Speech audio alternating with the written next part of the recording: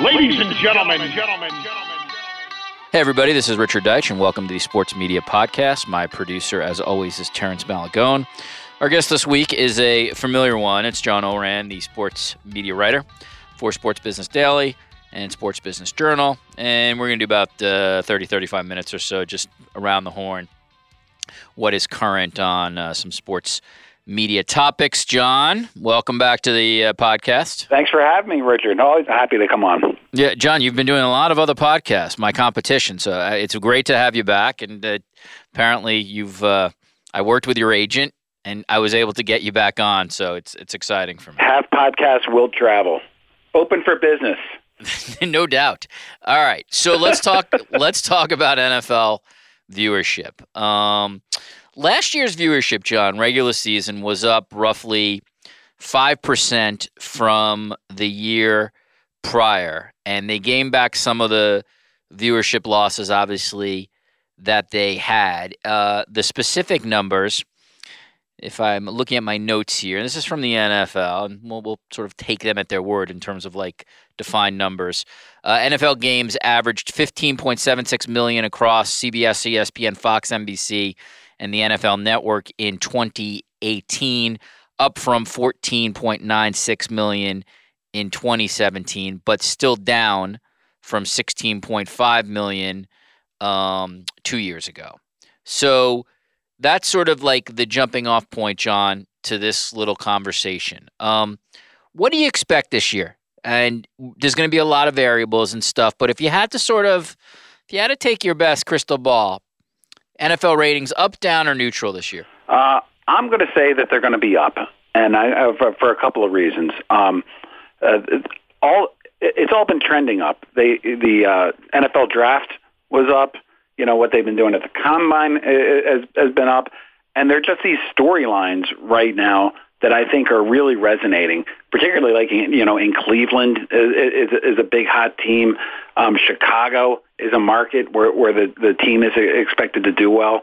And I just think that there's been a lot of interest, and there are pretty good storylines that suggest that the networks are going to be pretty happy this season. Before we get into some of those storylines, John, do you consider the exhibition season any kind of marker for what might be coming in the regular season? Oh, yeah, completely. I completely do. I think that, that's all part of the fan interest that sort of builds up into it. So that these exhibition games, it's easy to dismiss because they mean nothing, but they still rate higher than any regular season game in any other sport. I mean, so it still draws a lot of people, and that to me shows the interest in it. Yeah, it's amazing, John. I think it was Sports Media Watch who put out like a stat about last year's Hall of Fame game beating essentially like 226 or so out of like 245 sporting events of the year.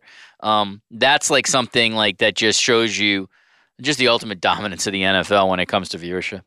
Yeah, I mean, everybody laughs at the NFL Pro Bowl. And even the NFL takes a look at the Pro Bowl and says, like, God, we've got to do something about it. But the ratings for that Pro Bowl beat any other All-Star game, and they're any other league would want that for just a regular season game, and it's dismissed by the NFL and by fans as being really insubstantial. Yeah, no, it's not. The Pro Bowl is a great property. It's never going to end, and every single network that airs football would want it because it's going to win the night and it's going to win it big. You mentioned, and this is something that you reported last year when you talked to all the network executives who are part of the networks that air games, and their thoughts in terms of why viewership was up. Big stars drove the league, close games, of which there were many last year, and matchups matter. So my initial instinct, John, would be that I think, too, that the ratings will tick up this year, but I guess the only caveat I would say is last year there really were an extraordinary number of close, tight games, and a lot of that came early, which I thought sort of built the momentum up for the league. Oh, yeah. I mean, we're guessing on ratings for the season here in the beginning of August. I mean, so if they start out with a bunch of blowouts, if a bunch of their big stars get hurt, everything can go crazy. But one of the things that you didn't mention, and one of the reasons it's often cited by some executives as for why the ratings went up last year, is a competitive team in Chicago. When was the last time the Bears were competitive? And all of a sudden they getting that entire market engaged. And once the market becomes engaged, it's not just Bears ratings that go up; it's the entire league that they start to take a look at.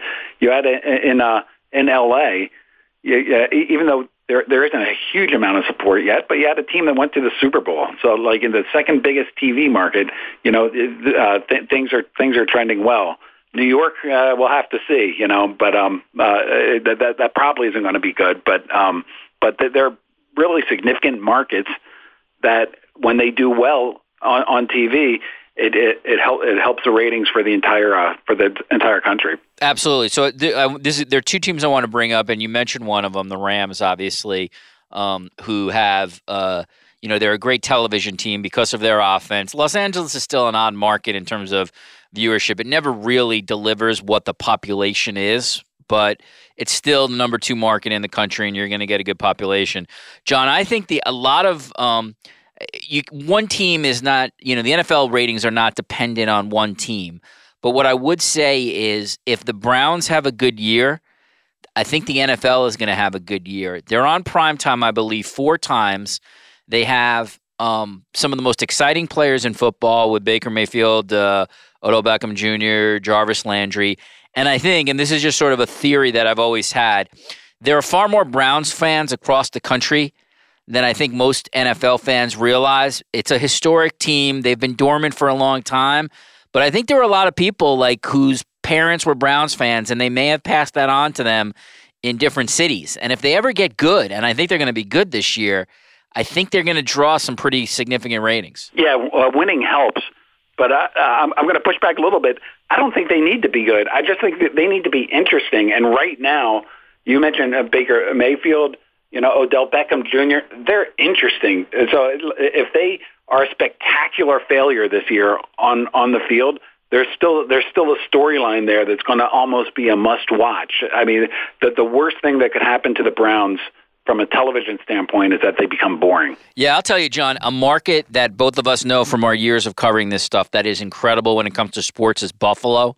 It always sort of over-indexes its population base. And could you imagine if the Bills ever got good, what the numbers could be from that city, particularly like the local numbers? Oh, boy, yeah. I mean, I do these ratings all the time for the Sabres, and you know better than I do off the top of my head. When's the last time the Sabres made the NHL playoffs even? Yeah, it's been a while. They're always one of the top 2 teams in terms of local TV ratings. The amount of support that Buffalo gives their hometown teams from a television standpoint is really it's really unique. John, do you have any kind of sense as to how you think college football will do? The thing about college football that I think is always sort of tricky to figure out in terms of, national interest. One, it's a very regional sport, of course, but, it's very matchup driven in terms of the games that are going to, certain games are going to draw well. Many of them involve Ohio State. Many of them involve Alabama. Many of them involve Michigan. But the one thing that the sport could use more of, and this is sort of just where we don't get 4-year players anymore, is sort of continuity. We don't always have a lot of stars coming back per se to college football. So that's always a tricky one for me to figure out, what will do well. I know for sure Michigan, Ohio State is going to rock, and especially if the 2 teams are good. And Ohio State will always draw phenomenal viewership in its marquee games. But it's always hard for me in August, John, to get a real feel nationally of how college football will do in a given year. What about you?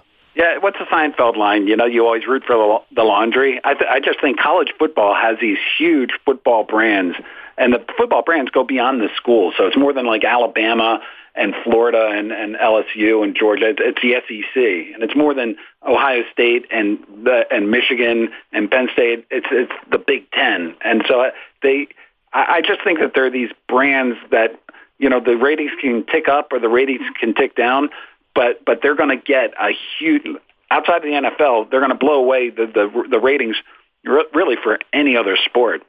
But what I'm looking at in the college area is Fox is doing this new strategy where they're going to put their best college football game on at noon on Saturday. Right. And so part of the reason why they did that is there's too much competition for them in prime time, and there's too much competition sort of in late afternoon with good games.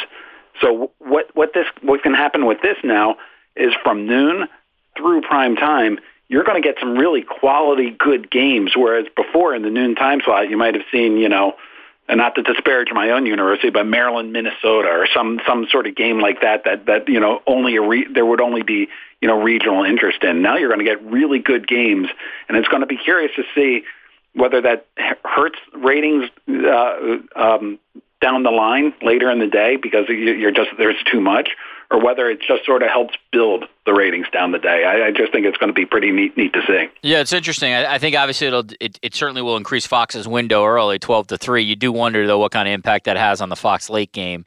Depending on what the matchup is. That does bring me, John, to a story that you guys at Sports Business Daily and Journal have been all over, and that's the potential for 9 a.m. Eastern Time kickoffs in the Pac-12. Here's my sort of quick take on this.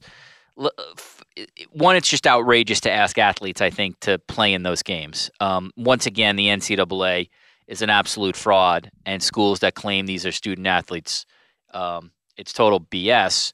They're athletes/students, and that is what they are if you're asking college football players to play a 9 a.m. game, which means they're up at 6 a.m. and all that stuff. Two, I think it's outrageous to ask the student body to go to a 9 o'clock game on a Saturday after a Friday night. I mean, come on. I mean, that's just, again, just ridiculous. Now, the reason the Pac-12, of course, is thinking about this is because of viewership and exposure. And here's my third reason I think it's a really bad idea.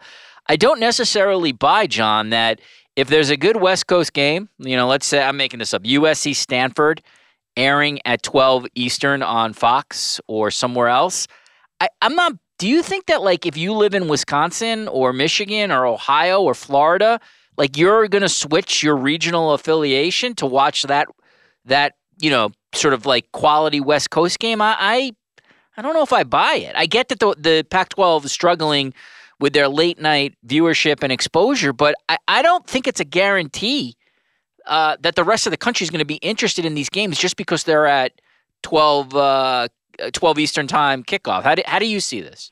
Yeah, a part of me applauds Larry Scott for trying to think outside the box, but it's funny to talk about because it will never happen. So let's between the two of us, let's come up with the most marquee game, Pac-12 game. It would be what? USC, UCLA? I mean, could you imagine taking a game, maybe, or there might be others, but could you imagine taking that game, the most marquee game you have, and putting it locally in a window that's going to get the least amount of viewers and get the least amount of attendance? And it's something that is fun to talk about and fun to bandy about. There's almost no chance that that's going to work, and it can only work if they do it. It would only work for the marquee games because Fox has already said we're only putting the best games on at noon Eastern time. So it's not like you can take sort of a mid-level Pac-12 game or one of the weaker Pac-12 games. Fox has no interest in that. It would have to be the best game coming out of the Pac-12, and I just can't see them doing that. John, what are your thoughts on either Chris LaPlaca or Terry Hines doing a 9 a.m. conference call for sports media writers? Do you like that time, or do you want that later in the day? Well, that would be 6 a.m. for Terry Hines. So I don't see that happening either, Richard, for goodness sakes. And you are very tight with Fox's communication chief, so you would have insight into that. But yeah, I mean, that if Terry Hines is doing a 6 a.m. Conference call with reporters from her Los Angeles palatial estate, that's dedication to Eric Shanks and the job. And I'm not sure that's. I mean, I know you probably like Fox, but that's maybe liking Fox too much, John. So I'm with you. Make those conference calls. That only means that Eric Shanks is over, like in Paris, with the women's soccer team or something like that. That's an impossibility, Richard. John, I realize this is a tangent, but let me just tell you something. I saw Jimmy Pitaro and Connor Schell in Toronto when the NBA Finals were taking place here in my new fine city. What a boondoggle this is for these executives. I realize they have, they got to negotiate contracts and rights deals, and they got a lot of business to attend. But how great a gig is it when you could basically travel to any of these events, hobnob on the floor with all the movers and shakers, get to watch the game quick, and then take off? When you reach that level of sort of sports television executive, am I not correct? That is a boondoggle and a half. My favorite is the people that go for Super Bowl week and then leave before the game when they have access to the Super Bowl. I mean, I would love to get to that position to where I'm actually leaving before the Super Bowl takes place. But yeah, I'm with you. Super. By the way, and Connor Shell, the NBA would have completely noticed had they stayed in Bristol, Connecticut. Like each of the leagues for their big championship games always take note of which executives show and which executives don't, and that matters when those rights fees come up and they start doing those deals. So it's a little more. There is a business case behind the boondoggle, but boy, yeah, that is a great perk of the job. By the way, John, don't say anything about politics or race or social issues. I don't want to have to suspend you on this podcast. Not going to do it. Not going to do it. All right, but John, I will say this. You do make a great point because a lot of, in all seriousness, part of their jobs are to absolutely interact with the league presidents and commissioners because that is the job per se. You're always trying to sort of set your network or company up to be a rights holder. The other thing, John, which I know for sure when these executive types land in one of these events, they do take it as an opportunity to meet their talent and to, if nothing else, hobnob with their top talent, tell their top talent they're doing well. And I think that's smart. That's good business. So if you're Jimmy Pitaro, you go over to Mike Breen, Mark Jackson, Doris Burke, Jeff Van Gundy, spend a little time with them, maybe grab a quick drink or something like that. That's, that is a part of this job as well, as to interact with your top talent, let's be honest, to try to retain top talent. Yeah, without question. I mean, there's so many different tentacles there, and it becomes sort of the roving, the roving office up there. Yeah, John, again, if you ever come up to Toronto, you're welcome to stay at my abode. You don't have to even get a hotel unlike Pitaro or Connor Shell. I'm happy to put you up on one of the rooms. You may have some, some young kids basically waking you up very, very early, but otherwise, it'll be a nice day for you. Do you give out Marriott points? Because I'd be happy to. We'll get you some Tim Hortons Timbits. I don't know if we can get Marriott points. Deal, done. We'll work on that. All right, baseball. I think, by the way, if this is not your story, it's certainly your publication story, but you guys dropped not too long ago kind of a large-scale look at where the local baseball ratings were this year, and what you found was that some of the biggest markets, the bigger RSNs in baseball had dropped. Am I correct that that's you guys who did that, right? Yeah, that was our story, and that's like the Yankees, who are doing really well, are getting killed in the ratings on Yes Network, and the Red Sox, that are battling for a playoff position, they're getting pretty much destroyed in the local TV ratings. But what's always amazing to me, we mentioned Buffalo and the Sabres earlier. I was in Cleveland. Talk about a boondoggle. I went to the All-Star game in Cleveland, and just watching. And the All-Star game the year before was here in D.C. And in D.C., which isn't even that big of a town, it kind of swallowed the All-Star game. There wasn't it didn't have really a super big event feel here in D.C.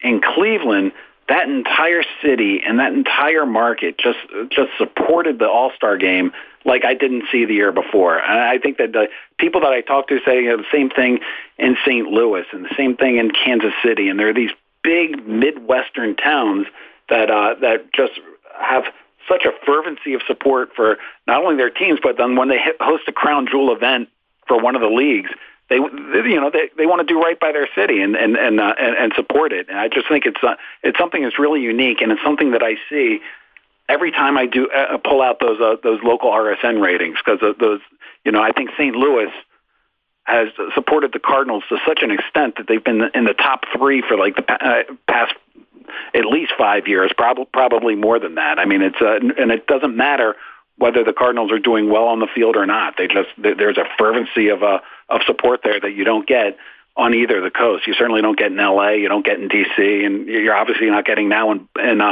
New York. I would think that you got it more in Boston, but I mean they're battling for the playoffs, and the team isn't resonating in Boston for some reason. So, John, one of the big drops, or two of the big drops, were Texas Rangers games on Fox Sports Southwest and San Francisco Giants games on NBC Sports Bay Area. They were both down 30%, more than 30% when you guys did this report.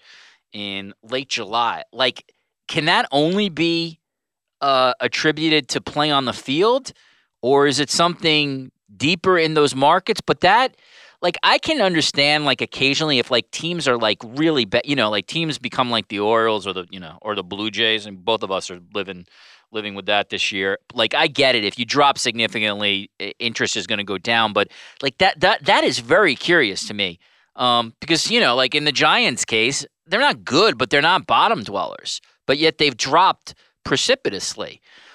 Rangers have dropped really, really big since 2012. Is this a larger problem for baseball, or just you'd have to dive deep into these individual markets to figure it out? By the way, Richard, I do not want to get into politics with you, but I do want to say something nice about Baltimore, which is that team is on pace to lose more than 110 games. They're historically bad by Baltimore baseball standards, and ratings there have been generally flat. I think they're only down about 3%, awesome, which is amazing.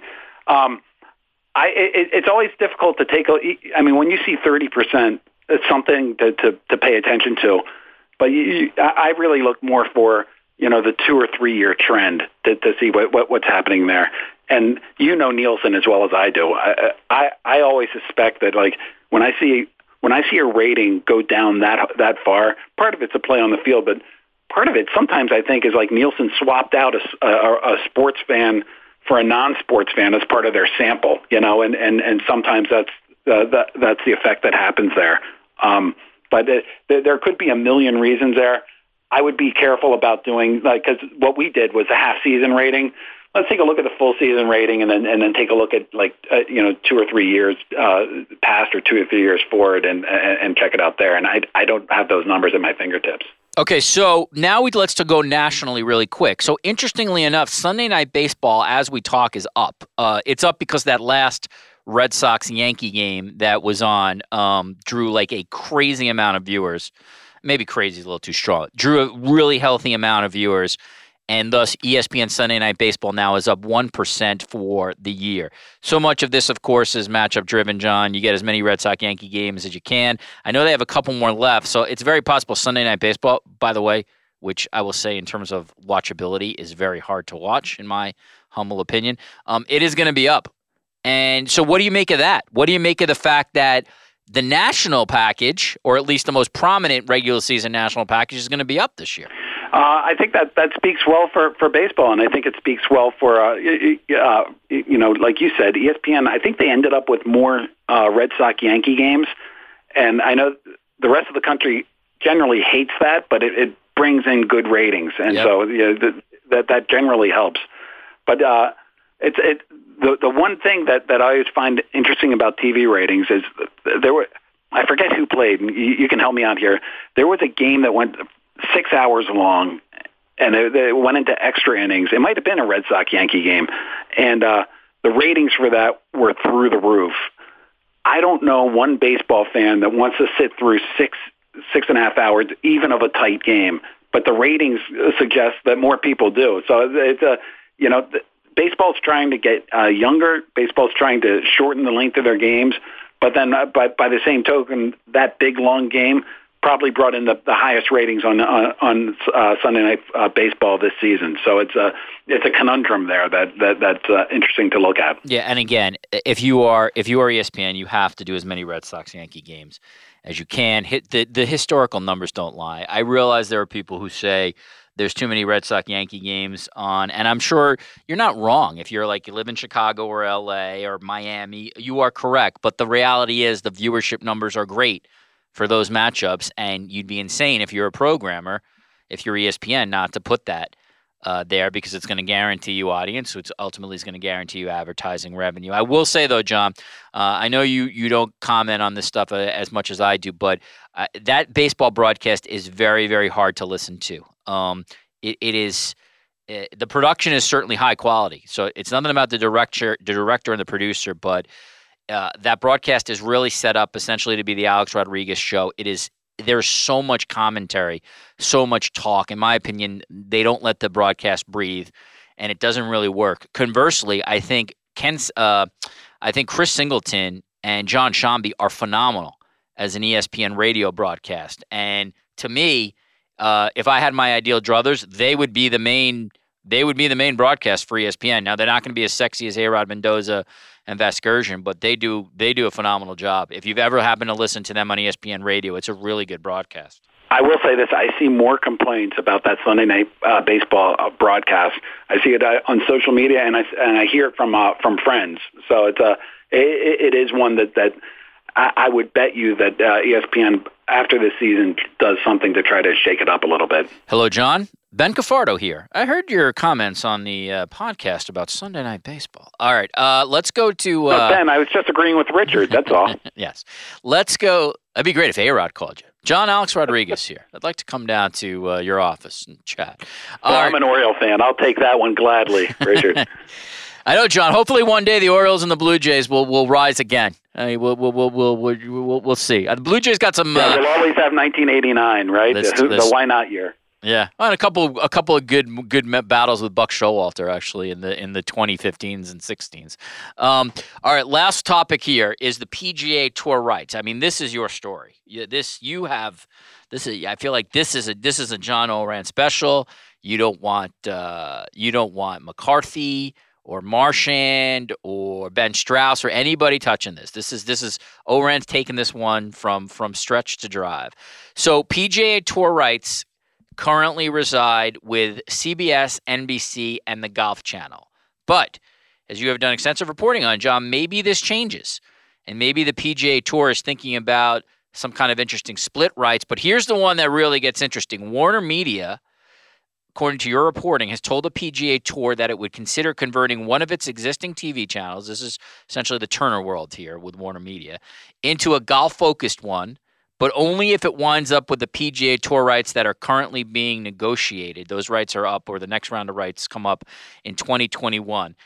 Top line question, John. Where's all this stand right now? And what kind of odds do you put on the PGA Tour doing something dramatic in terms of where golf fans will see this after 2021? Well, this is why this story is so fascinating to me. Is because the rights aren't up until the end of 2021.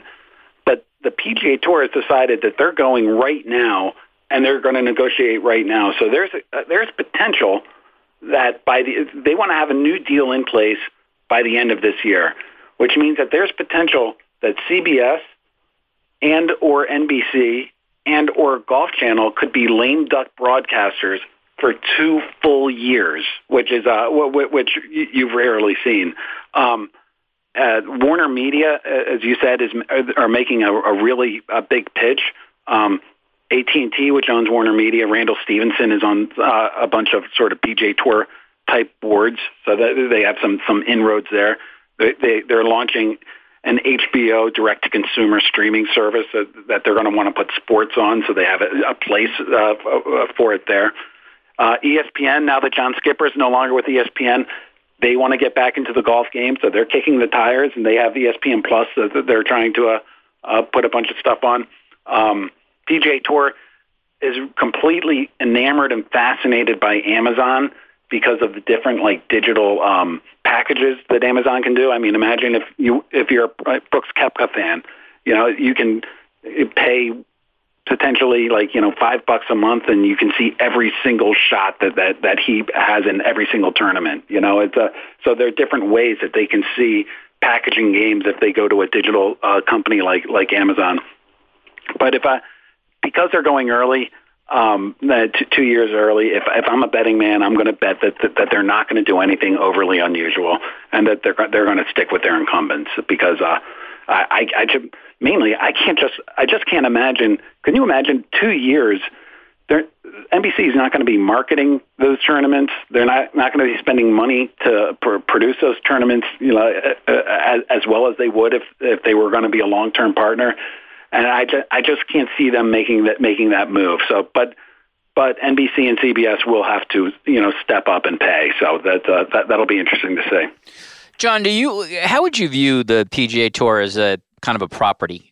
It's obviously not the NFL, and it's not March Madness, and some of the other massive NBA, et cetera. But golf is interesting to me because, there are times, especially when Tiger is playing well, that it's really has potential for phenomenal viewership. Then there are other weeks where it doesn't feel like sort of culturally of the moment. That said, I get it. There are always going to be millions of golf fans who are going to watch weekly. But like overall, where would you rank this property if you could, sort of throughout the sports rights universe? I'm not sure. That's a good question. I'm not sure where I would rank it, but I think it's great. I think that they're sitting pretty right now, and they're going to collect a huge increase in rights fee because of a couple of reasons. One is they just have so much content. They have all the PGA Tour events. They have the LPGA. They have what's it called? It used to be called the Web.com Tour. They have the Champions Tour. They have all this content that all these direct-to-consumer players want to have, and so that works out well. And if you dive down into the audience that watches golf, yes, it's a little bit old, but it's rich, and they have disposable income, and the advertisers want to reach those people. So it's I think that as far as a TV property, there's a reason that all these networks are circling trying to get these rights. Yeah, major demos in terms of the cash demos that are very, very attractive to advertisers. All right, last one for me, John. I told you to get you out here in about 35 minutes. We'll let you go. Something that really has been pretty impressive to me, just in terms of the push from ESPN, is the ESPN Plus push for Peyton's Places, the documentary series fronted by Peyton Manning.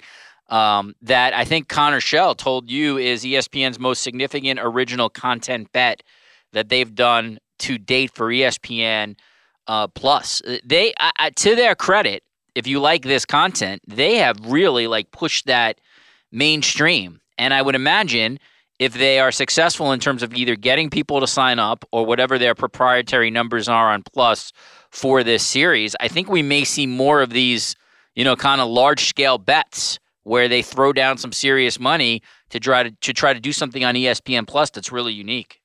Yeah, and it gets them in with the athletes too.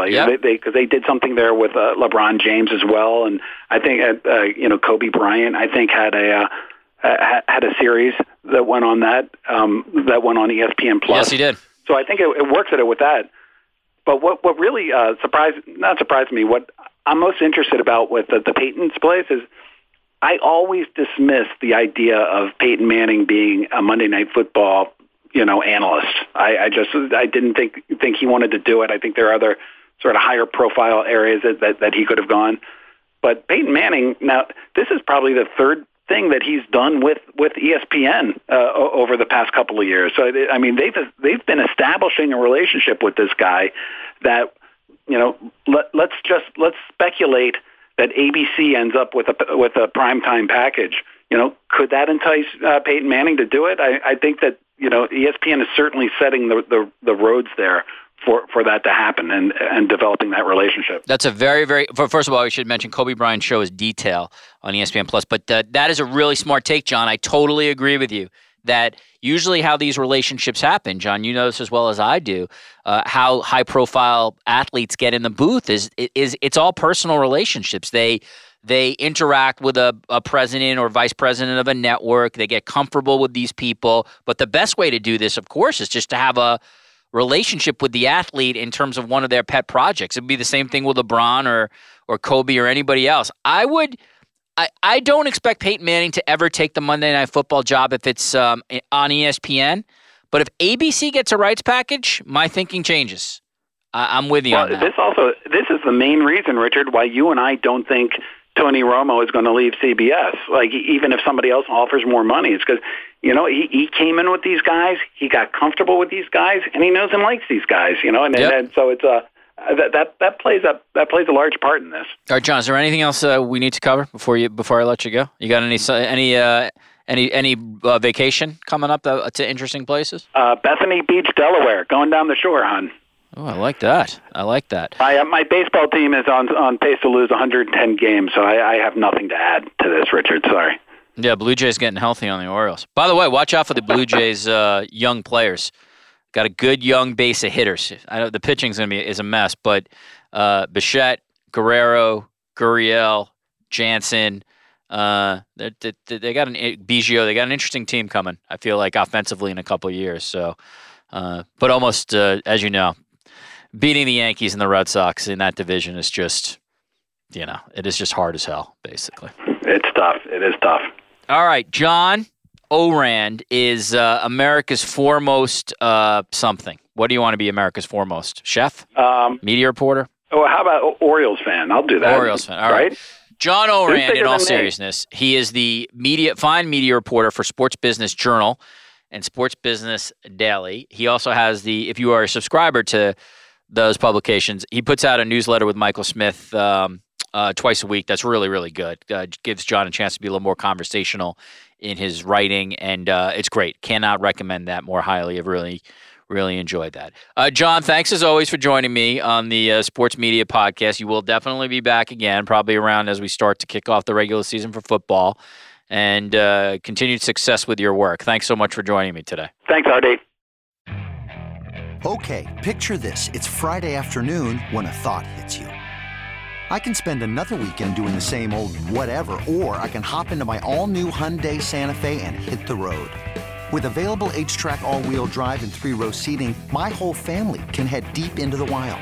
Conquer the weekend in the all-new Hyundai Santa Fe. Visit HyundaiUSA.com or call 562-314-4603 for more details. Hyundai, there's joy in every journey.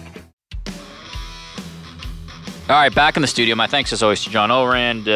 Probably has been on this podcast about as much as anyone along with Jim Miller. And Burke has been on this podcast a lot as well. Speaking of Jim Miller, if you're interested in previous editions of this podcast, James Andrew Miller and Jim Trotter last week on Dan Le Batard and ESPN. Thank you for listening to that. The numbers on that were really, really good. So much appreciated. Before that, we had a boxing roundtable with Mike Coppinger and Lance Pugmire on how boxing is covered in 2019. So if you're a boxing fan, I think you'd find that interesting. For that, Conrad Thompson and Chris Herring. Chris Herring at 538. Conrad Thompson, of course, is the most successful wrestling podcaster in this country. And then before that, Bob Lee for a 50-minute exit interview on his life and times at ESPN. Please just head down the list of the archives. We're approaching 70 episodes on this new version, the Post Sports Illustrated version. And, if you're into this content, you should find something on there that you really, really like. And I hope at least. And so listen, please give us a review on Apple Podcasts or Stitcher. That's essentially how this thing stays. Obviously, I got to let Cadence 13 know that people are into it. And that's how that's how they know. All right, so for Terrence Malagone, for everybody at Cadence 13, for their support, for all of you out there who've listened and supported this podcast, I thank you very much. And we will see you soon on the Sports Media with Richard Deitsch podcast.